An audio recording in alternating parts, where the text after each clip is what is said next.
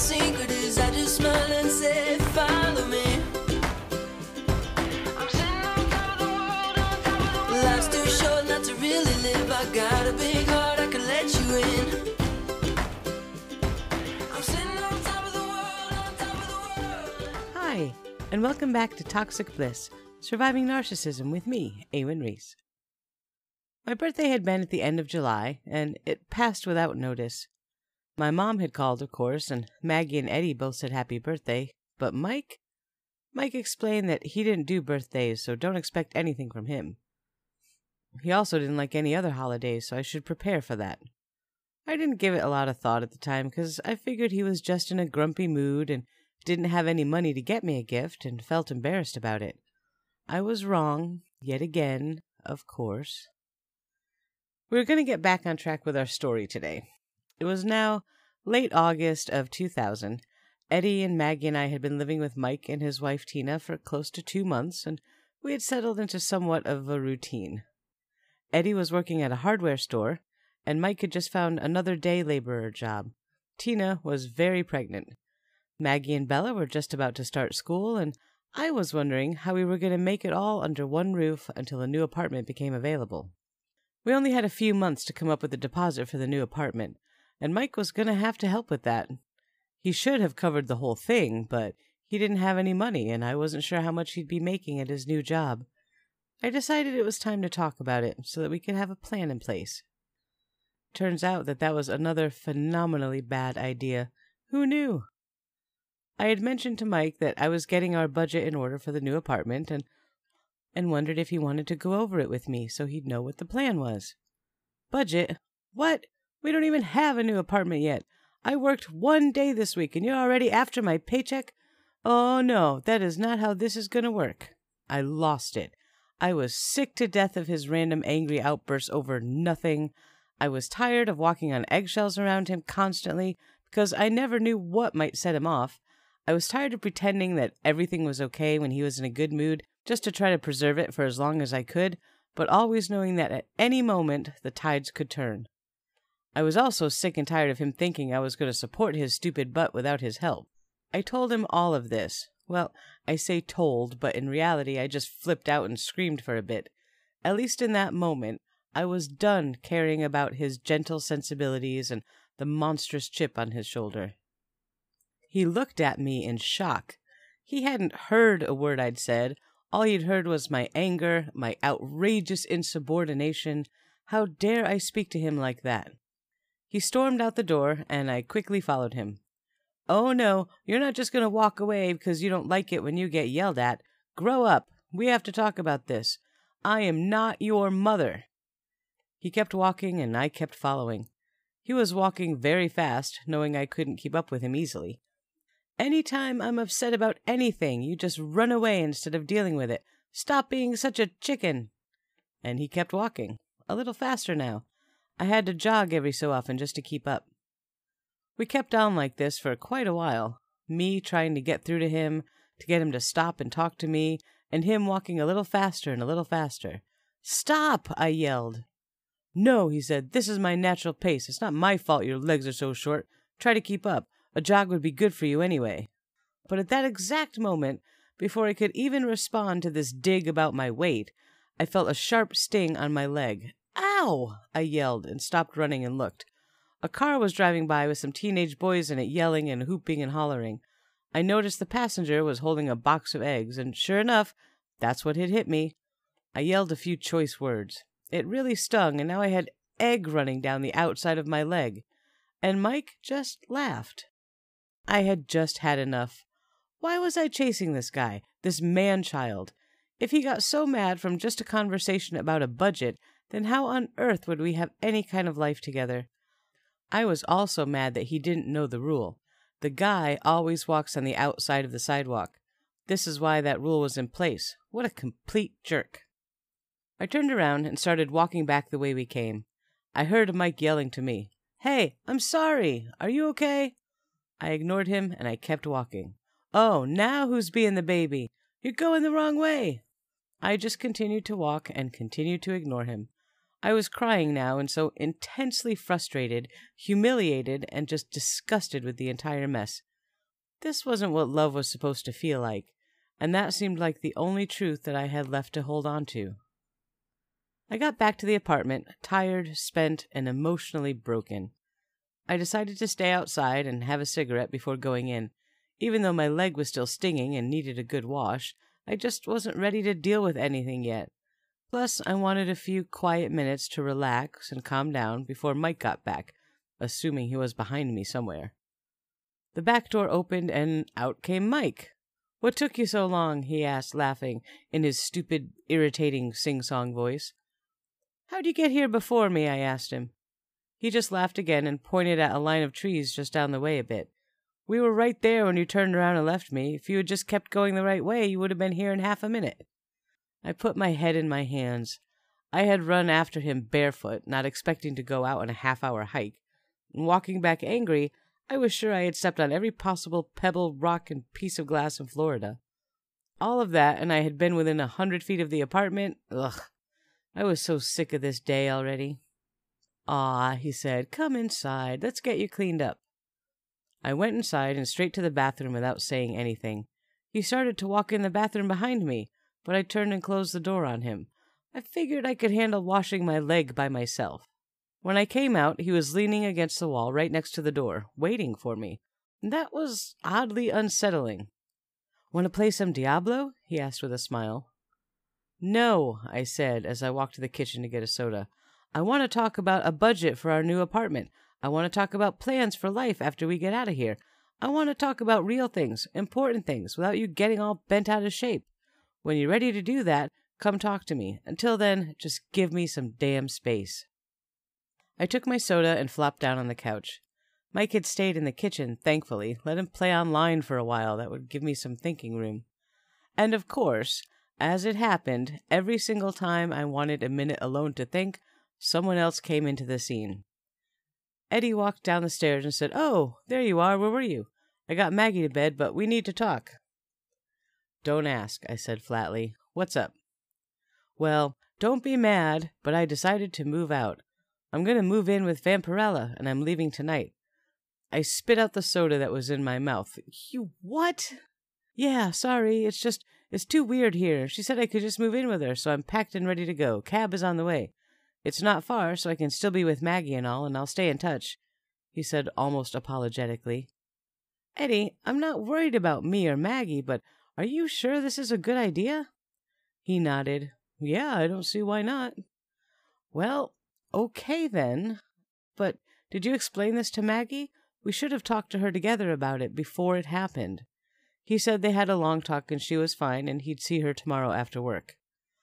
I just shook my head. This was all too much. He said bye and left. Mike, of course, was eavesdropping and came in and said, "Well, one down, one to go." "What?" I asked him. "One of our spouses down. Now we just have Tina left." And I shot him a "please shut up" face, but he misread it. He sat down next to me and put an arm around me.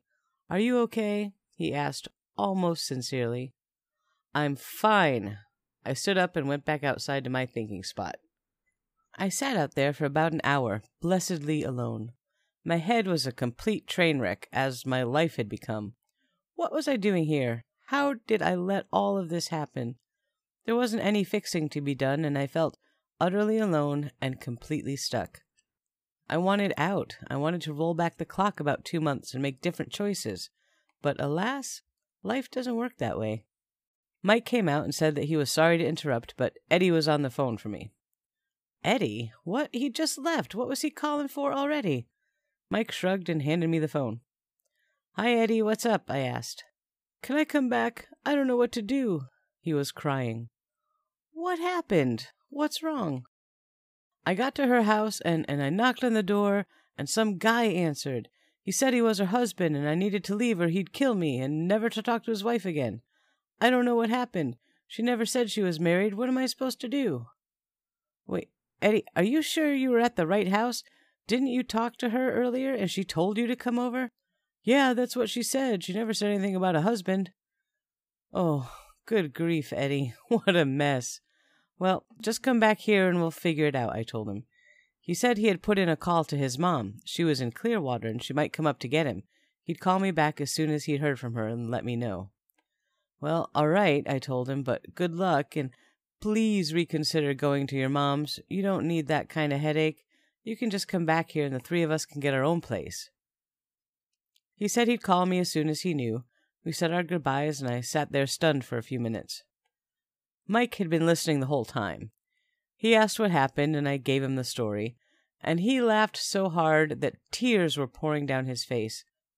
I didn't think it was that funny, especially given our own situation, but he was delighting in Eddie's predicament. When I just glared at him, I was completely out of words for the day. Eddie called back a few minutes later and said that his mom was on her way to pick him up. Well, how are you going to see Maggie if you're all the way down in Clearwater? I asked him. He said he'd figure something out. Right, okay, well, just call me when you get settled and we'll make a plan. Good night. I went back inside and put the phone on the base. I thought a nice hot bubble bath would help. Plus, the bathroom door had a lock on it. Before I even made it to the steps, I heard Tina yelling. Now what? I wondered. Mike, it's time, she yelled. It's time. Time for what?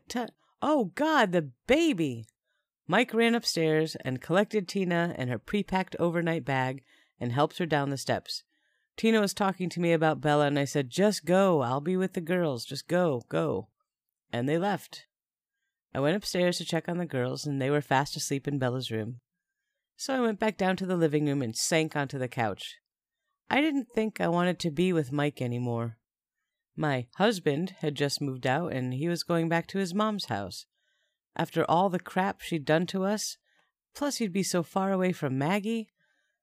She was going to be devastated. And Mike was on his way to the hospital with his wife, who was about to have their second child. Oh, wait, it's definitely not his, right? I think I was almost jealous of Eddie in that moment. All I wanted in the world was to call my mom and have her come pick me up and take me home where it was safe and normal. I fell asleep while lost in these thoughts, my face wet with tears. We're going to pause here for a short break, and we'll find out what wakes me up when we get back. Welcome back. It was sometime in the middle of the night when Mike came home. He woke me gently and took my hands, pulling me to my feet. Come on, he said, and I followed him in a sleepy haze. He led us upstairs and we climbed into bed.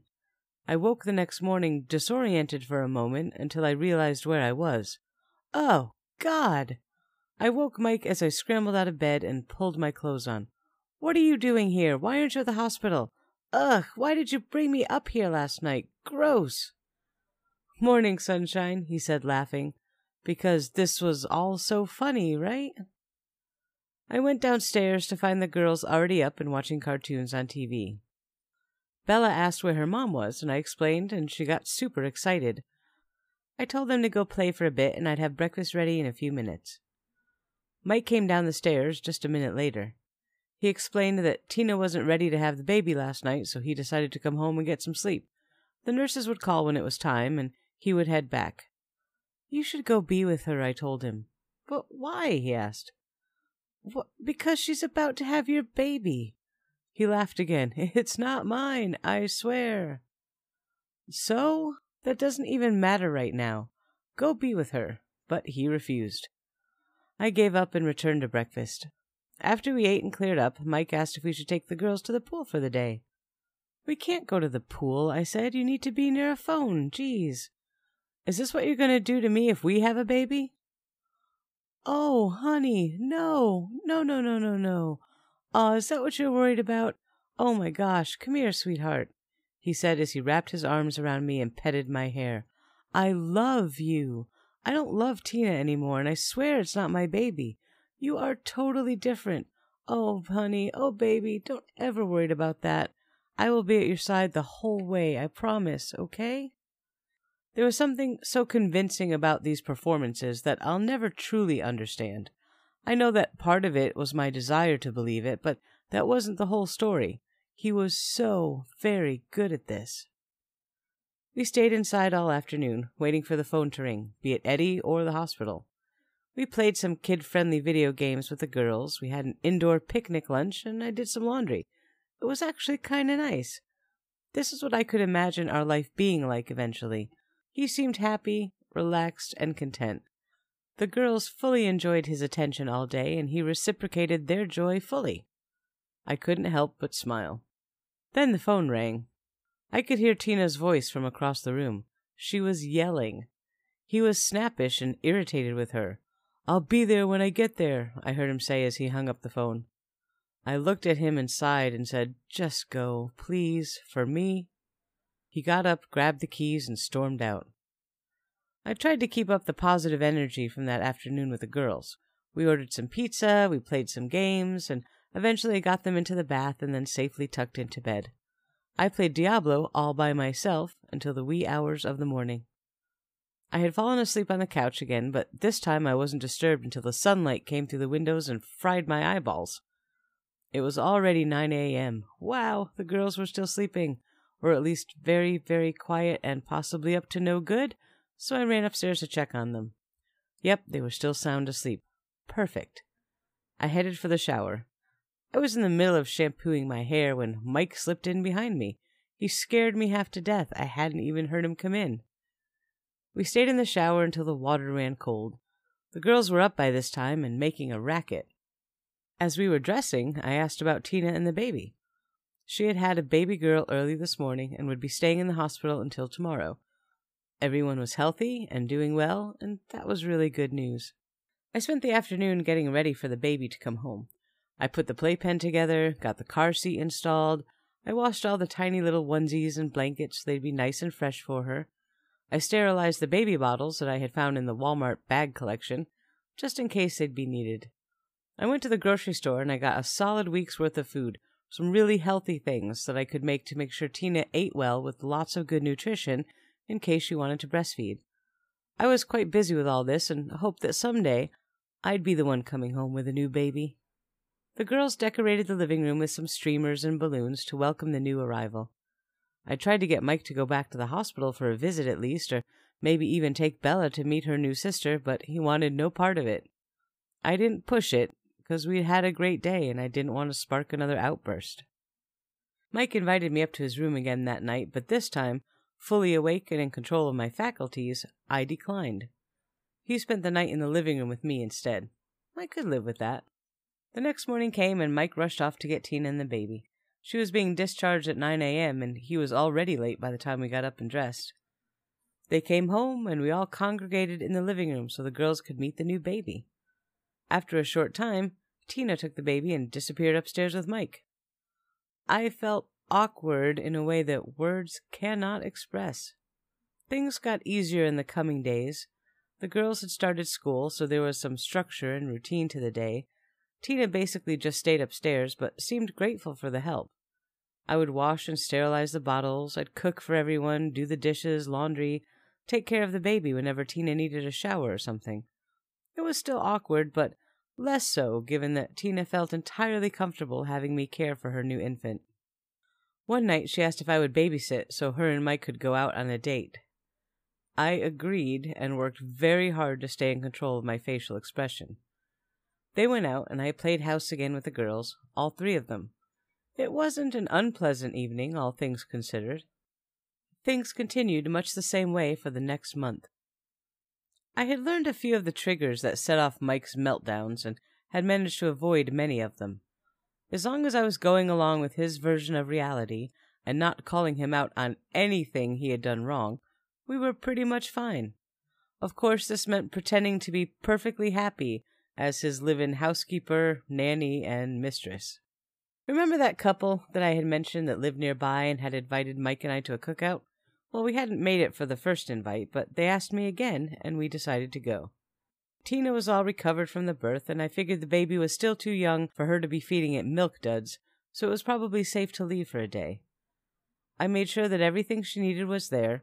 She wasn't the most proactive person I'd ever met, and I'd left her the phone number of where we'd be in case there was an emergency. I was a little surprised at how concerned I was about leaving Tina alone with her own child, and Bella and Maggie to boot, but Tina really seemed as lost and unprepared for the world as the baby herself. We left and headed for the cookout. I was excited. This was the first time I had been out and about in a month at least without any children in tow. It felt great, and I put my fears and concerns behind me, and I was determined to have a good time. We arrived at their house and were ushered into the backyard, which consisted of an outdoor living space, complete with a cooking area, lots of tables, chairs, and a completely screened-in pool with a waterfall. Oh, this was great! It was a long greeting process, as I had met so many of the people at this party online, but had never seen them in person before. So I introduced myself and then introduced everyone to Mike, as most of them had heard all about the story, but had never talked to him before, online or otherwise. We sat down at a long table with a few people, and the hostess asked what we'd like to drink. Mike piped up. "Oh, she'll help you with that. Go help her get some drinks for everyone," he told me. I thought that was a little odd, but I went with it because that's what you do, so I went with our host to procure some beverages for everyone at the table. When I returned, I overheard a conversation Mike was having with Bill, the male half of the couple that I had become close to. Mike had said something about being between jobs at the moment, and Bill had replied that he was terribly sorry. That must be awful. And Mike didn't understand what he meant. He said, "Well, it's fine. I'll find something eventually, but I'm enjoying the time off." Bill said that he would be freaking out if it was him. He couldn't stand the thought of his family doing without because he was too lazy to work. I coughed and sputtered a bit at that, knowing how Mike would likely react, but to my great pleasure and astonishment, Mike just let it slide. Phew! Bullet dodged for sure. Bill had gone over to the large outdoor grilling space and started cooking with a few other guys pitching in. A few people had jumped into the pool, and Mike decided that would be our best bet too. He stood up and motioned me toward the pool. I had the forethought to wear my bathing suit under my clothes, and I was really glad for that now. It only took a second to change, and I leaped eagerly into the water. Carol, our hostess, was sitting on the edge of the pool, and we were chatting with her while floating around in the water. She mentioned how much she loved the pool, and how her and Bill would go skinny dipping almost every night before bed. It was the best way to relax. Mike thought that was a great idea, and told me to take off my bathing suit. I splashed him playfully and told him he was crazy. Carol just laughed, assuming as I did that he was just joking. But he was not. "You want to ride home?" he said. "Take it off, or I'm leaving you here." I looked at him like he had completely lost his mind. "No," I said. "Of course I'm not taking off my bathing suit at a party full of people I'd only just met. Cut it out, Mike. That's not funny." Carol tried to intervene. She said, "You guys are free to spend the night here. We have a great guest room. You can go skinny dipping later after everyone leaves. That'll be fun." Mike was not interested. He splashed me right in the face, called me a baby, and swam away. I instantly teared up. Carol put a hand on my shoulder and said, "Come inside with me a second." I climbed out of the pool and wrapped in a giant towel that Carol handed me. She led me into the house and into her bedroom, and had signaled Bill on the way. He followed in after us. "Honey," she started as she moved my hair out of my face and tucked it behind my ear. "I've seen guys like this 100 times, and they're always trouble. Are you okay?" Bill came and sat down next to me. These two strangers, and their obvious concern for my well-being, on the heels of that exchange with Mike in the pool, kind of broke me. Have you ever had one of those moments where you've been keeping so much inside for so long, and then someone asks you, very caringly, if you're okay, and you just let loose the flood? That's what happened there. I started bawling like a baby. Bill asked Carol what happened in the pool, and she explained, while I cried like a 5-year-old. "Oh, God, one of those," he said. "Honey, has he hit you? Tell us, it's okay, we'll help you." "No, he hadn't," I explained. "He almost did once, but he stopped himself. He's just a jerk sometimes." I told them my story, in a highly abbreviated way, and they said that I could stay there with them, and Bill would send one of his friends to the apartment to get Maggie and bring her back up here, and they would make sure I got back to Connecticut if they had to drive us there themselves. I couldn't believe their generosity, and I was this close to saying yes, but I didn't. I said, "No, it's okay. He wasn't that bad.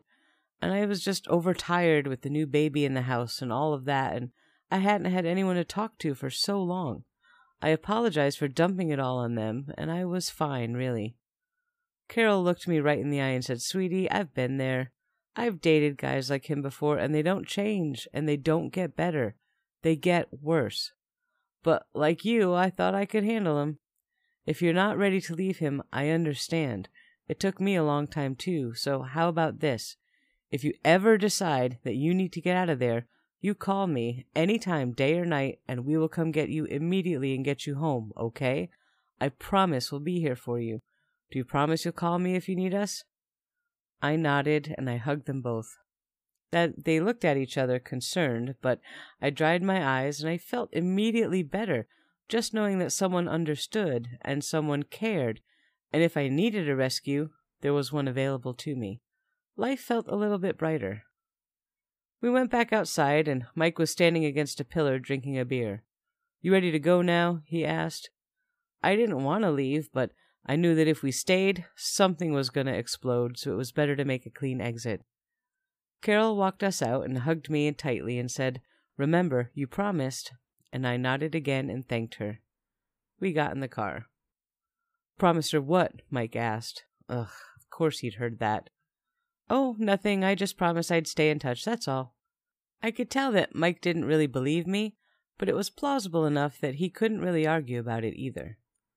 We drove all the way home in silence, their words echoing in my head. Why didn't I take them up on their offer? I'd wanted to run home to my mother so many times that summer, and when a way was finally offered to me, why didn't I leap at the chance? Well, there was one more secret that I was hiding from Mike at that time. I was pregnant.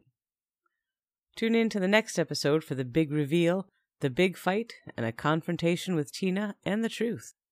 Until then, thanks for listening, and take care. People ask me what my secret is, I just smile and say